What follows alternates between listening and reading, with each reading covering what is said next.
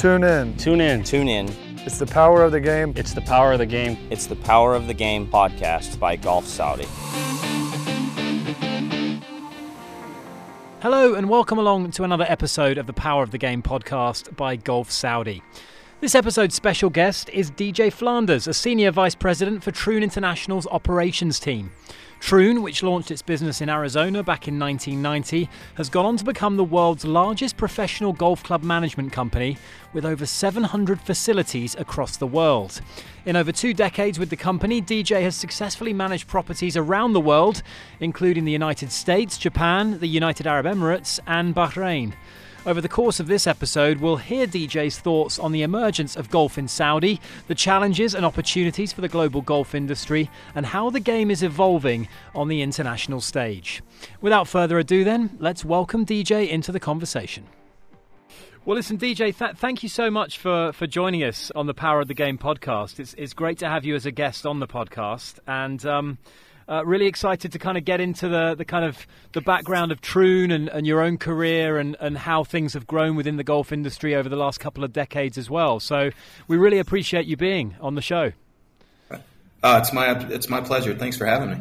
Well, let's go back to the beginning, DJ, because I know Troon and your own career are closely entwined, it's fair to say. You've, I believe, been with the company for around about 2.5 decades, and Troon itself launched in, I believe it was 1990 that Troon came into existence. How has the kind of, in your own words, DJ, has the kind of journey been for you, and how much have you seen the golf industry grow as Troon has become such a global and such a high-profile and successful operator?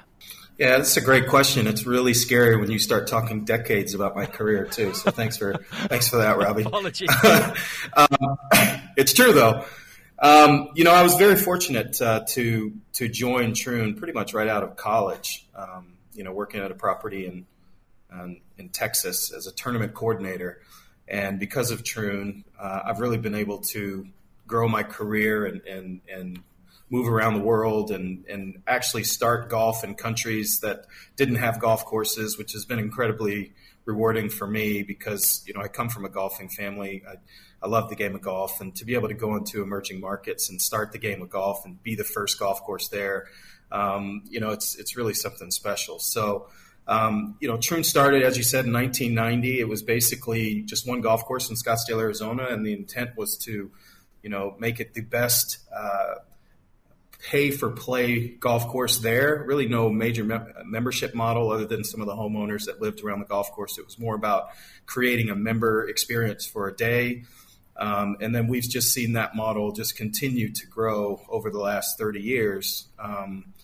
As we start looking at some of the different age groups that are participating in the game of golf, we've seen a dramatic shift from our parents who really wanted to be members of golf courses to some of the younger generations like the millennials and the Gen Xers who are not as interested in being members at golf courses. And, they're a little bit more non-committal. They want to be able to move around and play different facilities. And that's where that member for a day model really stuck. And I think through that, you just saw a tremendous amount of growth within our portfolio. Now, I do have to say there are some spectacular private golf courses out there, and that model works very well for them. But I just think that that non-member, member for a day model is one that just is easier to facilitate globally, and hence why we've seen so much growth. Yeah, I think from my own experience being a member of a private club back in the UK and, having some degree of kind of experience with that, coming out to the Middle East as I did 17 years ago and becoming familiar with Troon, because, of course, you guys have been in Dubai and also other parts of the Middle East for so long now and have been so successful out here. What was amazing to me was that, as you say, member experience for a day. All of the clubs that Troon manage, you are made to feel genuinely like a member, and that's no small feat because I'm not someone who goes there every week or twice a week or whatever, or like a member of a private club would do. But when you turn up to the bag drop, everyone knows your name. The service is commensurate with being a member of a club, and when you've got a steady flow of new faces coming through the facility, that's actually quite challenging to pull off. Yeah, no, that's a fair point. I'm glad that you felt those experiences when you are there, because some of the standards that we try to implement with, names on the carts, names on the lockers, try to greet you by name at the bag drop through either cheating off of a bag tag that's on your bag, or maybe hearing from somebody who's come in right before you that you're with them and this is your name, so that we can use it to give you that experience. That's very much part of the member for a day experience that we're trying to provide. And also we make sure we step that up for our members at our clubs as well, and make sure that if our members at our golf clubs are traveling to other Troon golf clubs, that we're getting ahead of them, being upon arrival to the staff that are there, to make sure that those member experiences for our members at non-member golf clubs are exceptional as well. So it is something that we try to really, really focus on. And DJ, how has the kind of model been implemented in different countries? Every country has its own culture. Every country has its own, if you like, service culture as well, and attitudes to that. Obviously, I would imagine that Troon are looking to kind of develop a standardized international model, but also cater to the specific culture of the country that you're operating in. So how do you kind of blend those two things?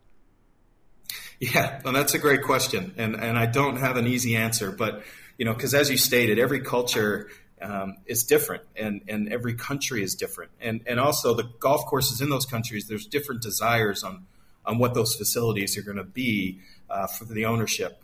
Sometimes we're going into emerging markets where there's a golf course within a community where there's going to be a large city that's being built, and the golf course is actually just being built for the expats that are going to be coming into that country to help, develop and grow that city for a development group or an ownership or even a government sometimes. So that model might be a little bit more of a private model, because there isn't a lot of inbound traffic that's coming into the country for stay and play packages per se, because it's not developed yet. But there is a large community of expats that are there that are helping to grow the country, very much like Emirates Golf Club would have been back in the day here in Dubai. So the member model really works in that regard. However, you might be going into markets like in Malaysia, Desert Coast, where it's just off the Singapore coast. It's about a 40-minute boat ride from Singapore, and Singapore is currently going through a retraction in golf courses where they're actually starting to give back some of the golf courses to the government, so that they can develop them, because they don't have enough developable land to keep up with the growth within Singapore. So that's a really great model for the government of Malaysia to create kind of a stay and play destination just off the coast of Singapore for people, Singaporeans in particular, to be able to go over and play golf there. And there'll be a very small membership component there. So what it requires from Troon's standpoint is to be extremely flexible. We used to be kind of thought of back in the day as a McDonald's model for management of golf courses, and this is our model, take it or leave it. I think over the year we've become a lot more flexible, particularly as we've started to open up our global operations. And we really have to listen more, understand our markets, and then work with our ownership groups to create a model that will be best for them and tick the boxes that they're trying to achieve. What's been the biggest change, DJ, that you've witnessed? I mean, obviously there's been a lot of talk and a lot of focus recently on sustainability and the environmental challenges that the world is going through, and golf has done an amazing job at adapting to those challenges. If I think back to maybe even the early part of this millennium with the kind of initial boom of golf course construction in places like the Middle East, there wasn't nearly so much focus spent on being environmentally sensitive to the land and to the needs of the environment. So I'm sure that would be one. What changes have you witnessed over the decades that have really impacted the golf industry? Yeah, sustainability is definitely the biggest one. I mean, we have to find ways to make golf courses more environmentally friendly. Reusing water. The water has to go somewhere, particularly if you have a residential around it. So being able to reuse that water on the golf course, and then having a water that will thrive in that environment is always something that we're seeing more and more technology and focus on. Water or grasses that need less water, period, so that you can kind of reserve as much water as possible. We're seeing a lot of changes in the design of golf courses. Before it was how hard can you make a golf course? We're seeing more and more golf courses now starting to pay attention to playability and how can you make a golf course fun for the 20 handicapper who's playing on the weekend, but then make it difficult enough to host a tour event, one time a year, whereas before it was just take it or leave it. So you're seeing a lot more of advancements and thought processes in that regard. And then I say outside of that, it goes back to the operating model. As I said earlier, you're just starting to see different types of individual utilizing the golf courses. You're seeing a lot more technology being used at golf courses, which we wouldn't have seen that 30 years ago. Because the younger generation is keen to be able to, maybe watch their sporting event when they're playing on the golf course. So we're seeing golf carts with actual TVs in them. My dad would just absolutely shudder to think that there'd be a television in a golf cart one day. But, that's something that this younger clientele that are using the golf courses are looking for. We're seeing more and more music on the golf course. Once again, another thing that would maybe make some of the baby boomers that are in the game today shudder, but it is something that our younger generations are looking for. So I think the game is becoming a lot more relaxed so that it can be a much more attractive to the younger generation and making the game a bit more fun for them to be able to play while also having to manage the fine balance to keep that older generation still engaged in understanding why we need to make these changes to make the golf courses viable and successful. Yeah, that's a kind of bit of a tightrope that you have to walk, isn't it? Because, the established kind of golfing clientele would probably be the older generation, but we've seen so many different kind of ways that young people are embracing the game. And you mentioned music. I mean, it is amazing. I couldn't have imagined a world where you would have music blaring from a speaker whilst playing golf, but now it feels totally normal. And I do feel Troon have embraced those kind of elements to sort of making the game more appealing and less stuffy, perhaps. That's always been the kind of cudgel that golf has been attacked with, the idea that it's an old man's game, that it's stuffy, that it's sort of exclusionary, that it's elitist.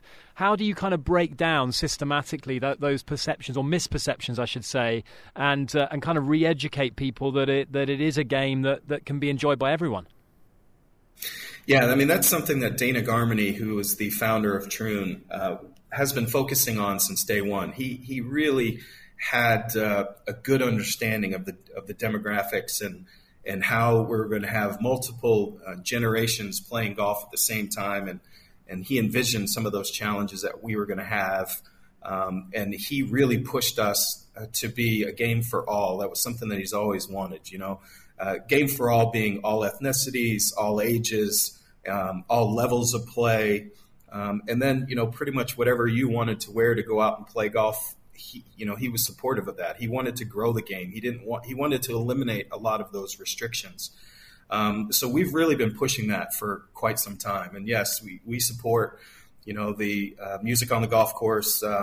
We've even done an event where everyone wore their favorite sports team jerseys out to the golf course, which, it raises a lot of eyebrows, but, what does it really matter what you play? I mean, over the last couple of years, what you wear to play. Over the last couple of years, we've seen someone win a tournament with a hoodie, and there was all this uproar about a hoodie, and now you're seeing all the younger players wearing hoodies, so I think we just need to get out of our way of what we're wearing on the golf course and be more focused as an industry on getting people out to the golf course and eliminating all of these restrictions that might keep people from playing. Both of my sons play golf, and when they were younger, I would bring them out and they had to tuck their shirt in and all this, and it was just it was a nightmare. And now I play with my 20-year-old, and he tucks his shirt in, but I would let him start playing without tucking his shirt in. I just want him to be comfortable, but now he chooses to tuck his shirt in. So I think the younger generation respects the game, but if you tell them how to do it, it pushes them away. But if you let them come out and play the way they want to play, and you help them understand the traditions, I think they'll move into the traditions in the long run. But just let them come out and play and be comfortable when they're on the golf course. Hey, some of those old shirts we used to see in the Ryder Cup, DJ, the hoodie is pretty inoffensive compared to some of those shirts from yesteryear, I would say. Yeah. The global golf industry, DJ, I mean, I keep hearing that, and I've seen it myself with my own eyes, that the pandemic kind of helped foster a boom in golf, a reinterest, a regeneration, if you like, of kind of people getting into the game, using it because it was a safe space to go and enjoy the outdoors and sort of maintain all those protocols during the first couple of years of the pandemic. Golf had a real surge in interest and regeneration. What does the golf industry look like now? We're obviously in very tough economic times globally. How has the golf industry responded to those challenges, and Troon, what role have they played? Yeah, great question, Robbie. Golf is very healthy right now, knock on wood. We've been fortunate and we've been lucky through the pandemic. It's the only way that I can say that. And we were lucky through the Tiger Woods boom too, where we had this amazing player make the game cool. But as an industry, we weren't very good at retention back in the Tiger Woods days. And you actually saw a bit of a dip in the game there for several years. But now the pandemic has re-engaged a lot of golfers just because they maybe were playing another sport and it was a bit restrictive and they had COVID restrictions. So it pushed them into the game and they started playing the game again. Or maybe it was somebody who's never played golf but weren't able to play the sport that they wanted to play. And picked up the game during the pandemic.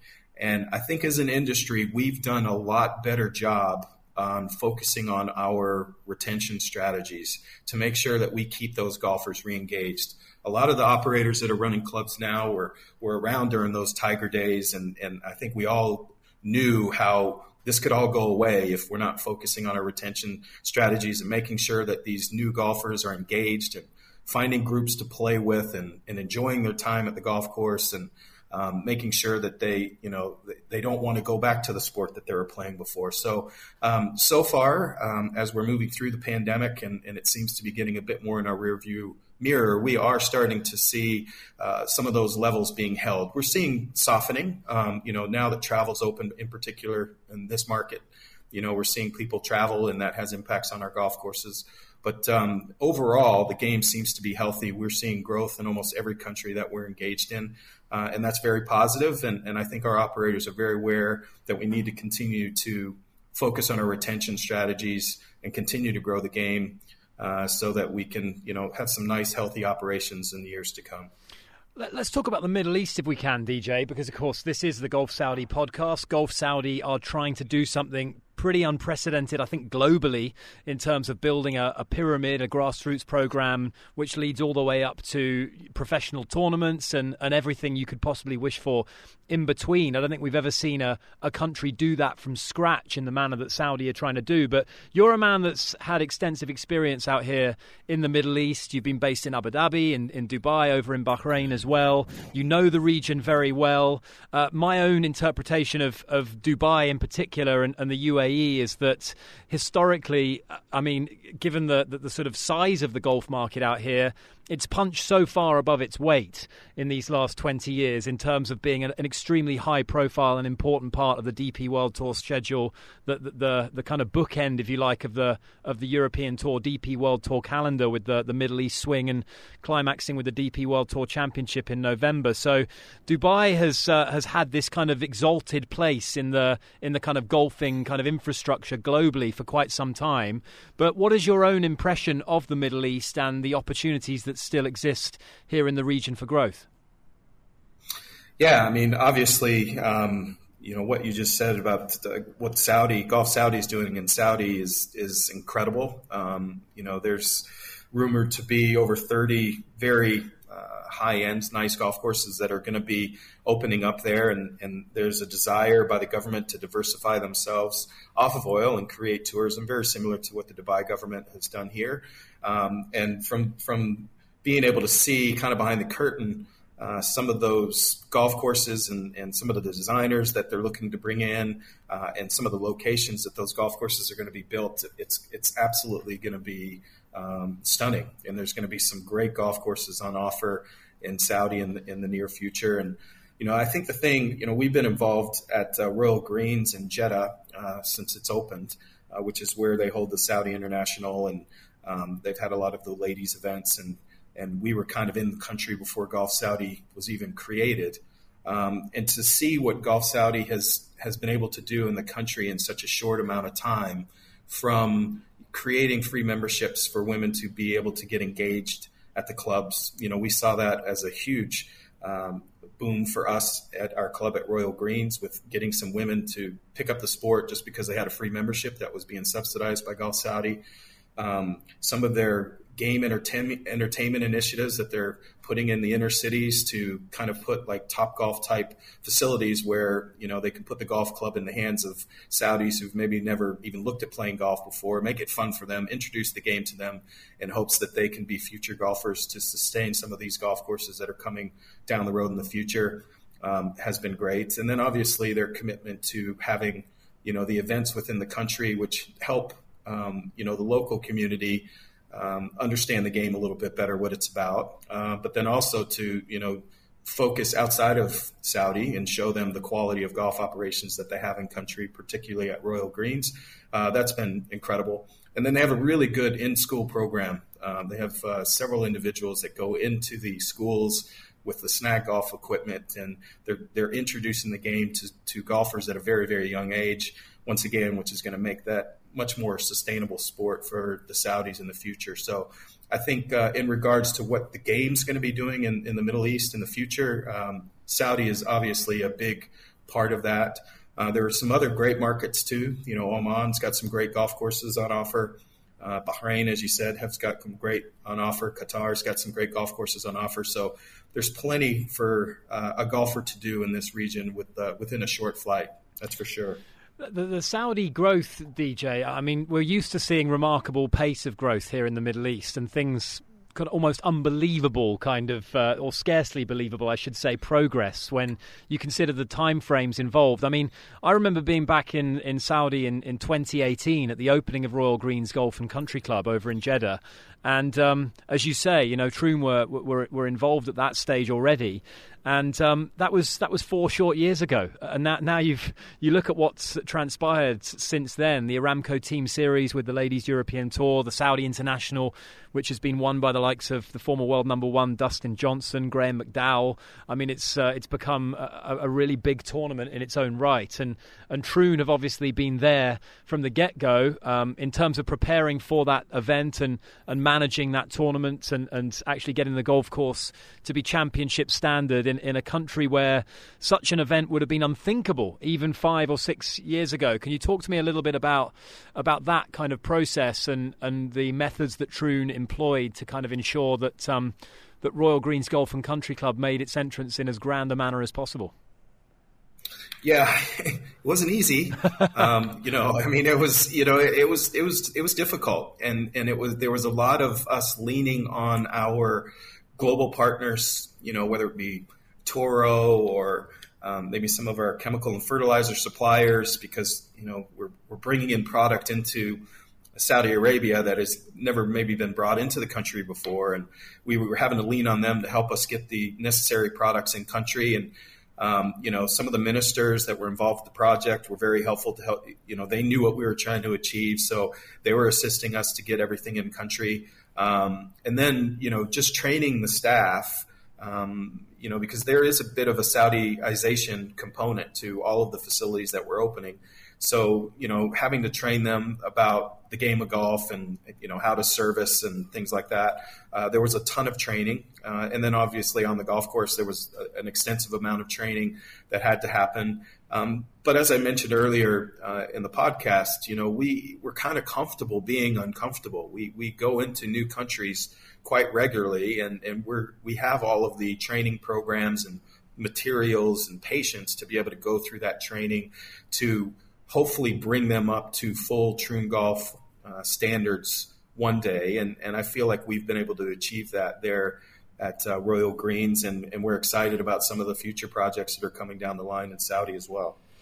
Yeah, I mean, how does Troon go about, acquisitions and I guess taking on the management of new ventures? What's your own selective process, DJ, for partnering with different facilities that are opening? Yeah, good question. I mean, in Saudi, I'll use that as another example. There's a lot of RFPs that are being sent out for new projects. So we involve ourselves in the RFP process. One of the big things that they're really trying to achieve there in Saudi is, full transparency and making sure that everything's being done by the book.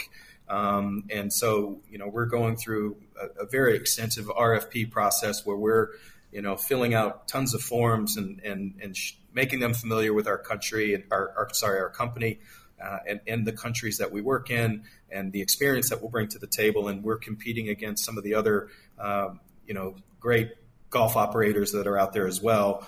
But what we feel we bring to the table that maybe some of the other operators don't is, we have a global voice. We're over 700 golf courses in 28 different countries now. So for a country like Saudi, and not to mention that we've got a proven product in country, but for a country like Saudi who's trying to, bring in golf tourism, we feel like Troon's a good partner.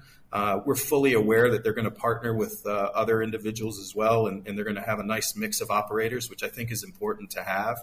But we just feel from a Troon perspective that we add a lot of value to some of their key projects, and we're excited to be involved with those. Another thing I'd like to say, and probably the biggest challenge I have, Robbie, with this whole process is, my role as senior VP within Troon is overseeing kind of the day-to-day operations. So we have somebody who oversees kind of the construction and development of the golf course, building it and growing it in. And then they kind of toss it over to myself and the operations team. And we're responsible for delivering the results. And when we start doing pro formas for owners at the very beginning, it's difficult because I think sometimes there's maybe an expectation that has been set that once the golf course opens, they're going to have 40,000 golfers flying into, this remote part of Saudi Arabia to play golf. And it's just not reality. It will take you time to be able to get that much engagement at your facility. And it also includes the facilities that are around it. Is the airport finished? Is there residential around it? How are the residential sales going? Some projects, there's these grand visions of, 10,000 homes around the golf course, but then you only have, 10% of those homes actually purchased. And those 10% of homes are purchased as second homes by individuals who maybe visit on the weekends a couple times a year. And that makes it very difficult for golf courses to be sustainable. So when we're going through that process, we just try to be as brutally honest as we can.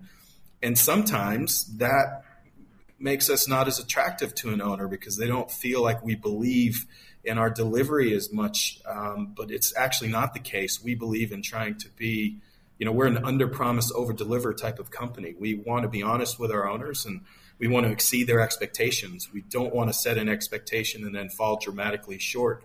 And we just set a high expectation just so we could get a contract. That's not the culture that our company's been built on. So that's where it's almost like them selecting us more than us selecting them from a third-party management standpoint. Yeah, I mean, look, I don't want to get into the details because I know that they're kind of up in the air in terms of future projects for Saudi Arabia. Names have obviously been mentioned, locations. From what I have seen, some of these projects look absolutely mind-blowing. I mean, the ones on the Red Sea, the Giga projects as well, the layouts. I think Jack Nicklaus is involved in one of those as well. And, that's pretty exciting when you've got a blank canvas and you're using the latest technology to create a sort of environmentally sensitive layout that is as aesthetically stunning as some of the kind of renderings that I've been fortunate enough to see. That's got to get the juices flowing, hasn't it? Yeah, there's no doubt that they're doing some amazing projects, and you're seeing a commitment to quality with some of the developers and some of the names of the hotel operators that they're bringing in. I mean, it's obvious that they're not just going to build it, but they want it built right. So yes, I agree with you. There's going to be some really spectacular destinations, and from a golfer standpoint, I'm quite juiced because I can't wait to go play some of these designs that they've put out there, and they seem to be realistic about their delivery timelines and making sure that they're being built right and not rushing them too fast, because that's another challenge we have as an operator where a course might be not built quite up to standard, and then they open, and then we have to go in and fix everything while the golf course is open, which is not ideal. But they seem to be, the projects that I'm familiar with, they seem to be doing the right things from the get-go, which is going to give them a long-term benefit for sure. DJ, I've got to talk to you a little bit about what a year Troon is having on a professional golf standpoint with your ambassadors, because, I know you've been long-time partners with Matt Fitzpatrick. He's had a decent couple of months, it's fair to say. Justin Thomas as well is another one of your ambassadors, one of your partners, and he, of course, won that thrilling PGA Championship in the playoff against Will Zalatoris, and sadly for Will, he was also on the wrong end of that great duel at Brookline with Matt Fitzpatrick. I mean, as a company, you've got to be very proud of your guys having 2 of the 3 majors so far in 2022. Yeah, I tell you, Team Troon has done all right. I really would like to know how we selected those players, because somebody definitely had some insight on those choices. And don't forget, a couple years ago, Gary Woodland joined Team Troon, and then he wins the U.S. Open, and he hasn't done much in the majors. He played well in the majors, but that was his first win. Yeah. So it seems like playing for Team Troon really opens up some doors for you. So, yeah, look, that's been great for us. That is an initiative that we didn't do in the past. We never really sponsored players or anything, but one of our investors thought that would be a good way for us to get the brand out. And boy, were they right. I mean, we never anticipated that we'd, have Matt Fitzpatrick carrying a Troon bag, and win the U.S. Open. But, that's the benefit of having those individuals understand what we do and understand our brand and be able to promote our brand and be able to talk to potential owners about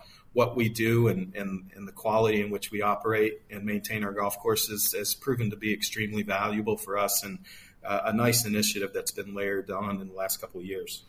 Yeah, what I love about Matt is he's so down to earth. I know when he won the DP World Tour Championship a couple of years ago, I think he mentioned that he'd be heading back to Sheffield in the Ford Mondeo or some such other car that was pretty down to earth for a guy who's just won one of the biggest tournaments in the world. And you can see as well that he belongs as a major winner. But it hasn't, and I don't think, it's obviously a little early to tell, but it hasn't fundamentally changed his character. He's still that kind of very straight-talking, very down-to-earth, very approachable guy who loves his sport, loves his golf, is very passionate, and has worked so hard away from the golf course as well as on it to achieve his dreams. I mean, Matt Fitzpatrick is now hitting the ball distances that were scarcely believable a few years ago. He's increased his distance off the tee. I know he was up there with Zalatoris at the US Open and was really bombing it off the tee. And Matt's never been known as a particularly long player, but he's added that facet to his game to contend, and we know how good his short game is, and as a result he's just been having this phenomenal year. So you've got to kind of take your hat off to that, and a big future for Matt Fitzpatrick, because he is so grounded. I don't think he's going to get adversely affected by being a major champion. No, I'd agree with that. And I mean, if you look at his amateur career, he had some great amateur wins too, and it never really went to his head.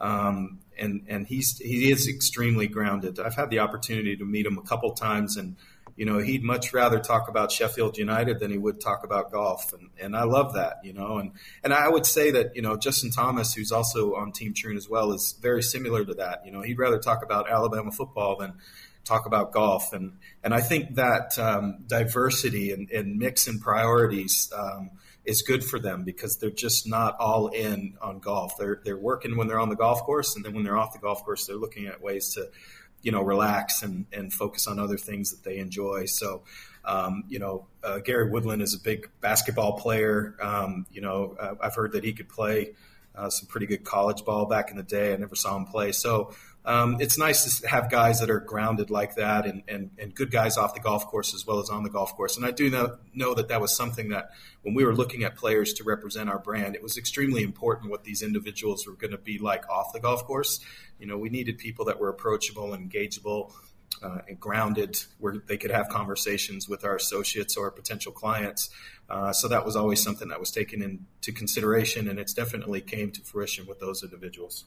And another man, one of the faces of the game of professional golf, Rory McIlroy, is a big investor in Troon. He believes in the company. How did that relationship come about, and how special is it to have Rory believe in Troon?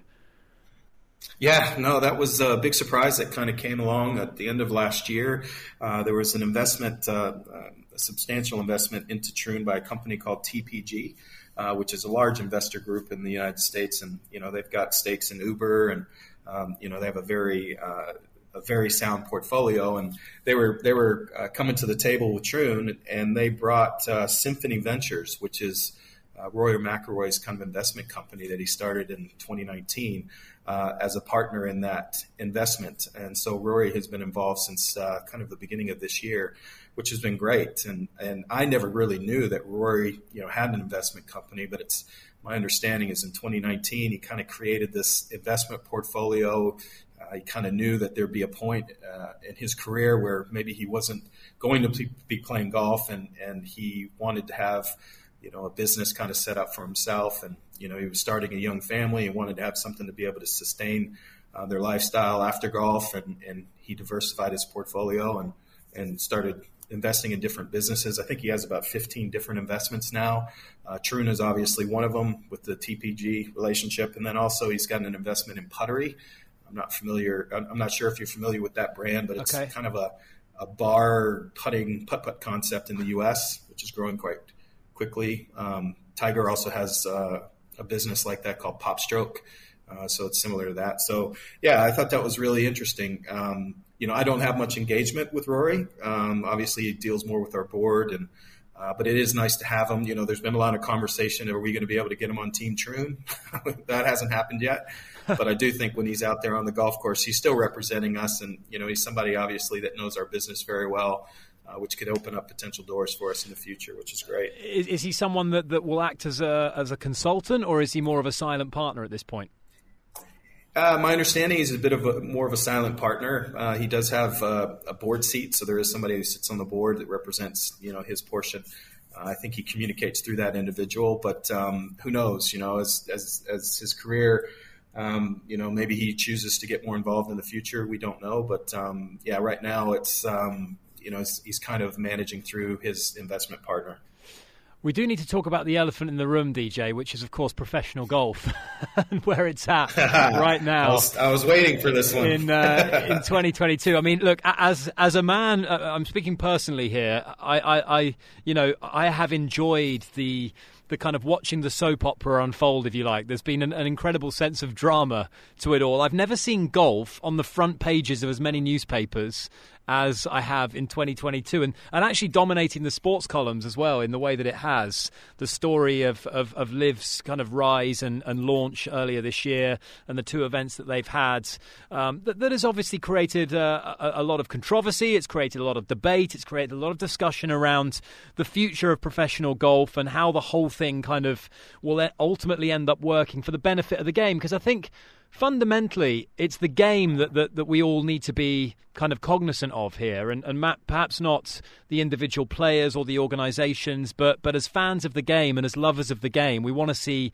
the game prosper. We want to see it grow, and I guess the intriguing part of it all is where does LIV fit into all of that. So I'm conscious that you will have your own personal opinions, and you will also have, the kind of Troon angle of all of this. And I don't want to get political here, DJ, but I can't not ask you how you've kind of, sort of appraised it all really in the last few months.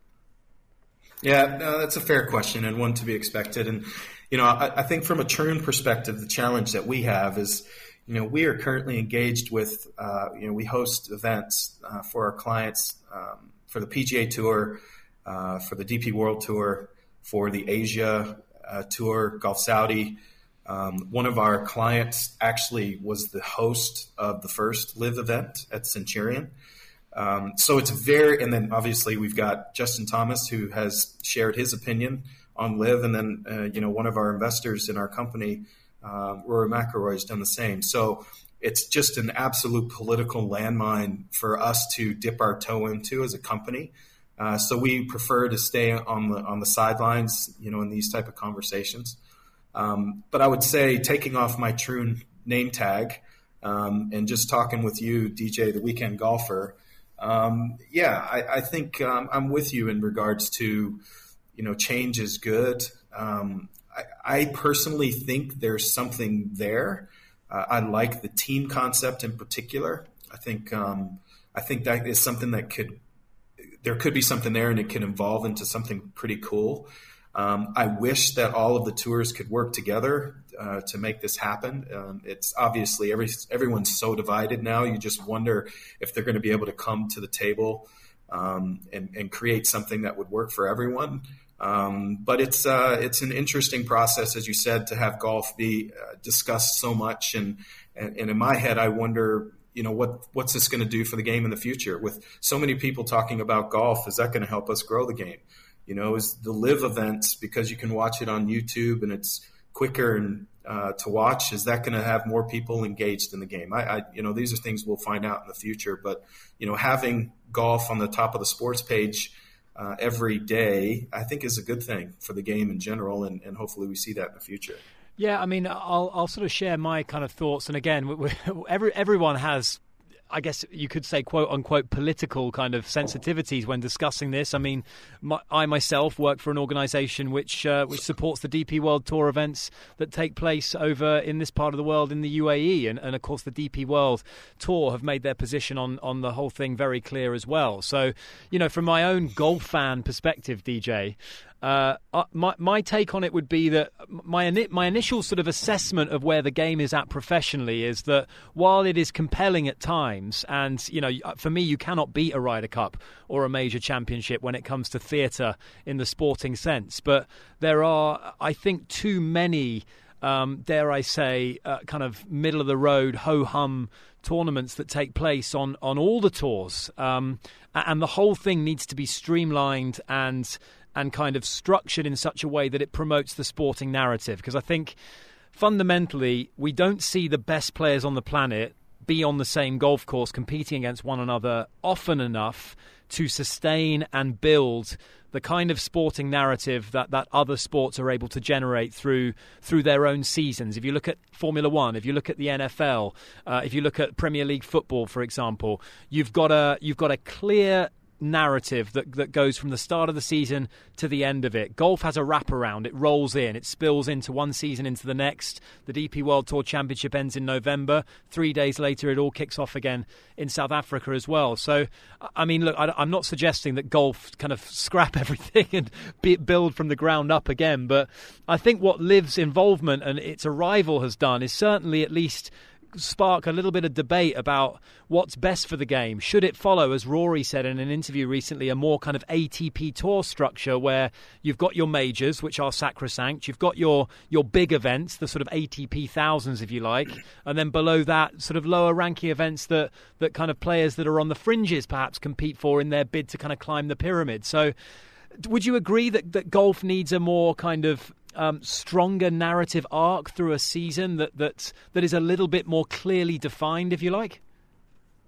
Yeah, no, I definitely agree with that. I think, being an American who has been living abroad for so many years, I've become more aligned with the DP World Tour, and those players, and then seeing some of them maybe going over to the U.S. and maybe not coming over to the DP. I've always not liked that, and then there's a lot of players that are on the PGA Tour that I wish I could see over here playing in our events internationally a little bit more. And so I always felt like that was a bit fundamentally broken. And then you look at the Asian Tour, there's some incredible talent on the Asian Tour that are really unknowns because they just don't have the exposure to us like they do in the Asian market. I worked in Japan for several years, and I hosted an event at our facility, and there was an incredible amount of Asian talent that I didn't know anything about until I was there. So fundamentally, I think there's just got to be a way where we could all work together and create a schedule that would benefit all parties involved. And I think that the LIV, there could be some, space in there for them as well, that it would all make sense. So, I don't know. I haven't obviously been in all the rooms, and I don't know all the politics. And, I know there's some legal actions now that are popping up, and, antitrust laws, and that just gets way over my head. I'm just a golf pro at the end of the day. But, from a golfing fan, I just feel like there's got to be a way that we could all work together to make this good for the game of golf, and at the end of the day, get more people engaged in it, which would be good for the longevity of the game. I've become a Premier League fan since I live abroad, and I see them. I had such a hard time keeping up with. Okay, this is a Premier League game, or nope, they're playing in the Euros, or nope, they're in the Champions League.